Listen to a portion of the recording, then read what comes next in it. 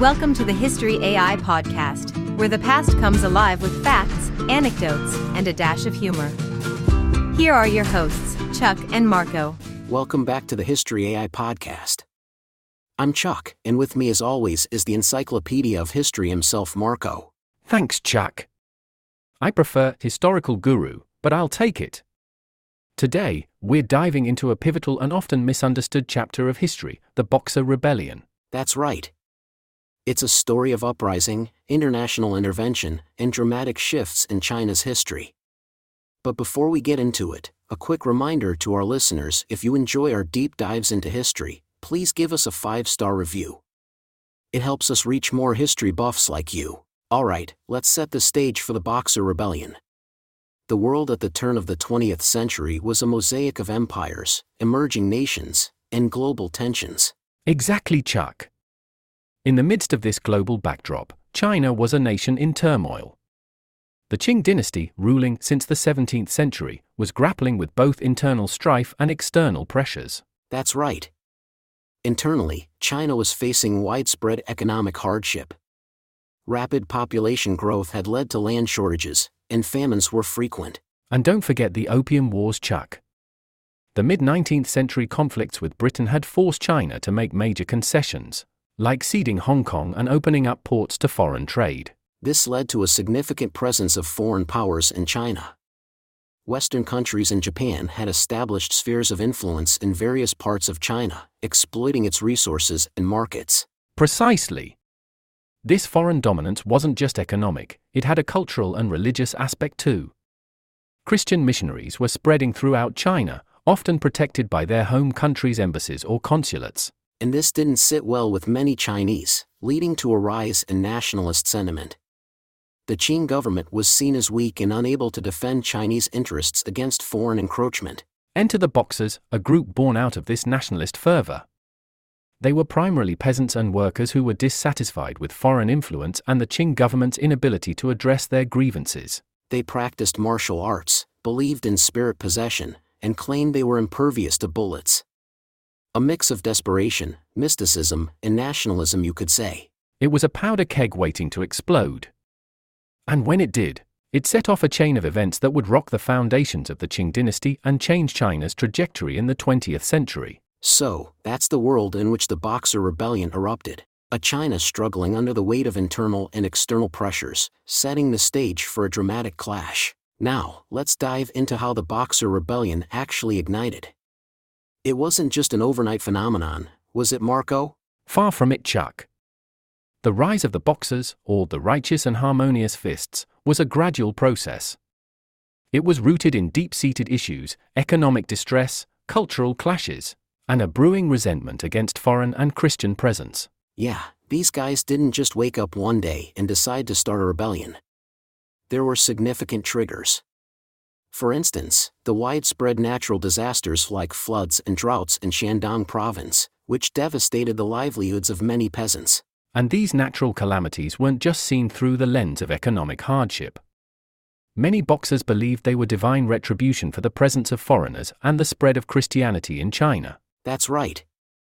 But it wasn't just about religion or superstition. There was also a strong anti-imperialist sentiment. Many Chinese felt humiliated by the concessions their government had made to foreign powers. Exactly, and the Boxers tapped into this sentiment. They started by attacking Christian missionaries and Chinese converts, whom they viewed as symbols of foreign encroachment and cultural erosion. Their attacks were brutal and uncompromising. Churches were burned, and entire Christian communities were targeted. But it wasn't just about religion, it was a cry against the disruption of their traditional way of life. And the Qing dynasty's stance was ambivalent at first.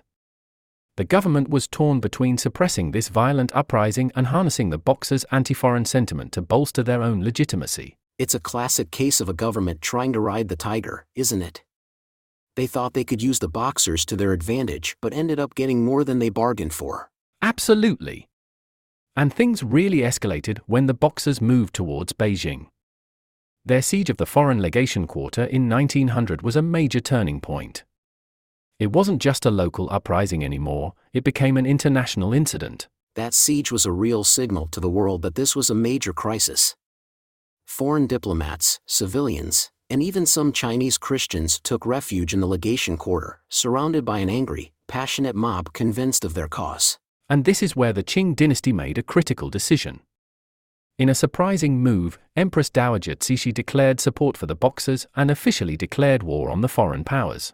A risky move that turned this into a full-blown international conflict. So, the Boxer Rebellion has kicked into high gear with the siege of Beijing. But it's not just a Chinese affair anymore. This is where the international community steps in, right, Marco? That's correct, Chuck. The siege of the foreign legation quarter in Beijing was a major turning point. It wasn't just an internal Chinese conflict, it had become an international crisis. Foreign diplomats, civilians, and some Chinese Christians were trapped, facing constant attack. And this is where we see the formation of the Eight-Nation Alliance. It's like the Avengers of the early 20th century, but instead of superheroes, we have imperial powers. Exactly, Chuck. The Eight-Nation Alliance consisted of Japan, Russia, Britain, France, the United States, Germany, Italy, and Austria-Hungary. Each of these countries had vested interests in China, and they weren't about to sit back and watch. It's fascinating how quickly they formed this coalition, considering the imperial rivalries at the time. I guess nothing brings enemies together like a common adversary. Indeed, Chuck. Their primary objective was to rescue their citizens trapped in the legation quarter. But their motives weren't purely altruistic. This was also about protecting their interests in China and asserting their dominance. So, they send in a multinational force, but it's not a walk in the park, is it? Far from it. The foreign troops faced fierce resistance from the Boxers and, by this point, the Chinese Imperial Army. The battles were intense and brutal, especially as they neared Beijing. And there's a lot of complexity in this response. It's not just a military intervention, there are political dynamics at play. Each member of the alliance is trying to assert its influence, not just over China but also over each other. Right. The dynamics of the alliance were as complicated as the conflict itself. There were disagreements on strategy, post-war plans, and the extent of intervention necessary. And let's not forget the humanitarian aspect. The siege and the battles leading up to it led to significant civilian suffering and loss of life. Absolutely. The impact on the local Chinese population was devastating. Many were caught in the crossfire, facing violence, displacement, and famine. So, the Eight-Nation Alliance eventually breaks the siege, but this is just the beginning of a larger occupation and a series of events that will reshape China. Indeed, Chuck. Diving into the heart of the Boxer Rebellion, the key battles, and the heroes who emerged from this conflict. Marco, where do we start? Well, Chuck, one of the pivotal battles was the Battle of Tientsin in July 1900. This was a major offensive by the Eight-Nation Alliance aimed at capturing the strategic city of Tianjin, which was a gateway to Beijing. Right, and the battle was intense. The Allied forces had to deal with strong fortifications and determined resistance from both Boxer and Qing troops. The city was heavily fortified, and the fighting was brutal, with significant casualties on both sides. Another key battle was the Battle of Yangtze. The Allied forces had to cross the heavily defended Yang River. The tactics here were complex. The Allies used a combined force of infantry, cavalry, and naval firepower to break through the Chinese defenses. And let's not forget the siege of the international legations. For almost 2 months, over 800 soldiers and civilians from various countries, along with about 3,000 Chinese Christians, held out against the Boxers and Qing forces. Absolutely, Chuck. The resilience and resourcefulness of those besieged were remarkable. There were several heroes during this siege. One notable figure was Sir Claude Maxwell MacDonald, the British minister to China, who coordinated the defense of the legation quarter. And on the Chinese side, there's General Ronglu. He's a complex figure, often criticized for his role in the rebellion, but he also made efforts to protect the legation quarter and prevent a massacre. The heroics weren't limited to military leaders. There were numerous acts of bravery and sacrifice by ordinary soldiers and civilians. Like the Russian Captain Riley, who led a daring charge against the Boxers at the Battle of Langfang. These stories highlight the human aspect of the conflict. Amidst the political and military strategies, there were individuals risking their lives, often in the face of overwhelming odds. And that's what makes the Boxer Rebellion such a compelling story. It's not just about the battles and tactics, it's about the people who lived, fought, and in many cases died during these tumultuous times. Well said, Marco. But the rebellion didn't just end with these battles. Let's explore the aftermath and the lasting impact of the Boxer Rebellion. This wasn't just a blip in history, was it, Marco? Not at all, Chuck. The end of the Boxer Rebellion marked the beginning of a significant era for China. The signing of the Boxer Protocol in September 1901 was a key moment. Right, the Boxer Protocol. This was more than just a peace agreement, it was a set of punitive measures imposed on China by the Eight-Nation Alliance. It had profound implications, didn't it? Absolutely. For starters, it imposed a huge indemnity on China, an incredible sum of 450 million taels of silver, which took a massive toll on China's economy. And it wasn't just about money. The protocol also demanded numerous concessions from China, including the right for foreign troops to be stationed in Beijing and other key areas. This effectively meant a loss of sovereignty for China in many respects. It was a humiliation for the Qing dynasty and a clear sign that foreign powers had a stranglehold over China's affairs. And this had a ripple effect across Chinese society, didn't it? It fueled further anti-foreign sentiment and contributed to the growing call for reform and revolution. Exactly. The Qing dynasty's failure to effectively deal with the Boxer Rebellion and the resulting harsh terms of the Boxer Protocol catalyzed the revolutionary movements that would eventually lead to the fall of the dynasty in 1912. So, in a way, the Boxer Rebellion set the stage for the birth of modern China. It was a catalyst for change, pushing China towards a path of reform and modernization. And the cultural impact should not be underestimated.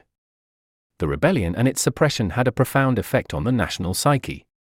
It highlighted the need for China to strengthen itself against foreign domination and to modernize its military and institutions. The Boxer Rebellion also had international ramifications.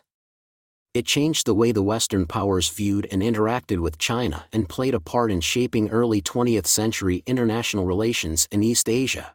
Indeed, Chuck. The Boxer Rebellion is a poignant reminder of the complexities of imperialism, nationalism, and the struggle for sovereignty. It's a chapter in history that continues to resonate in discussions about East-West relations and the legacy of colonialism. Well, that brings us to the end of our episode on the Boxer Rebellion. We hope we've shed some light on this tumultuous period in history.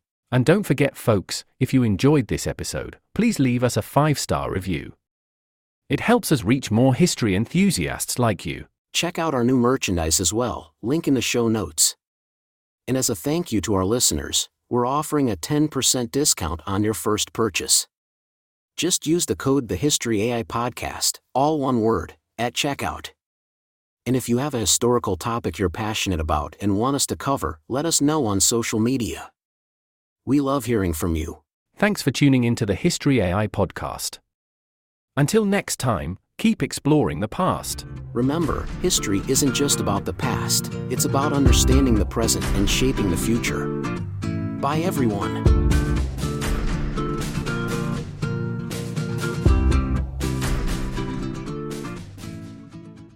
Step into the thrilling world of sports betting with The Starting Line, an introduction to sports betting.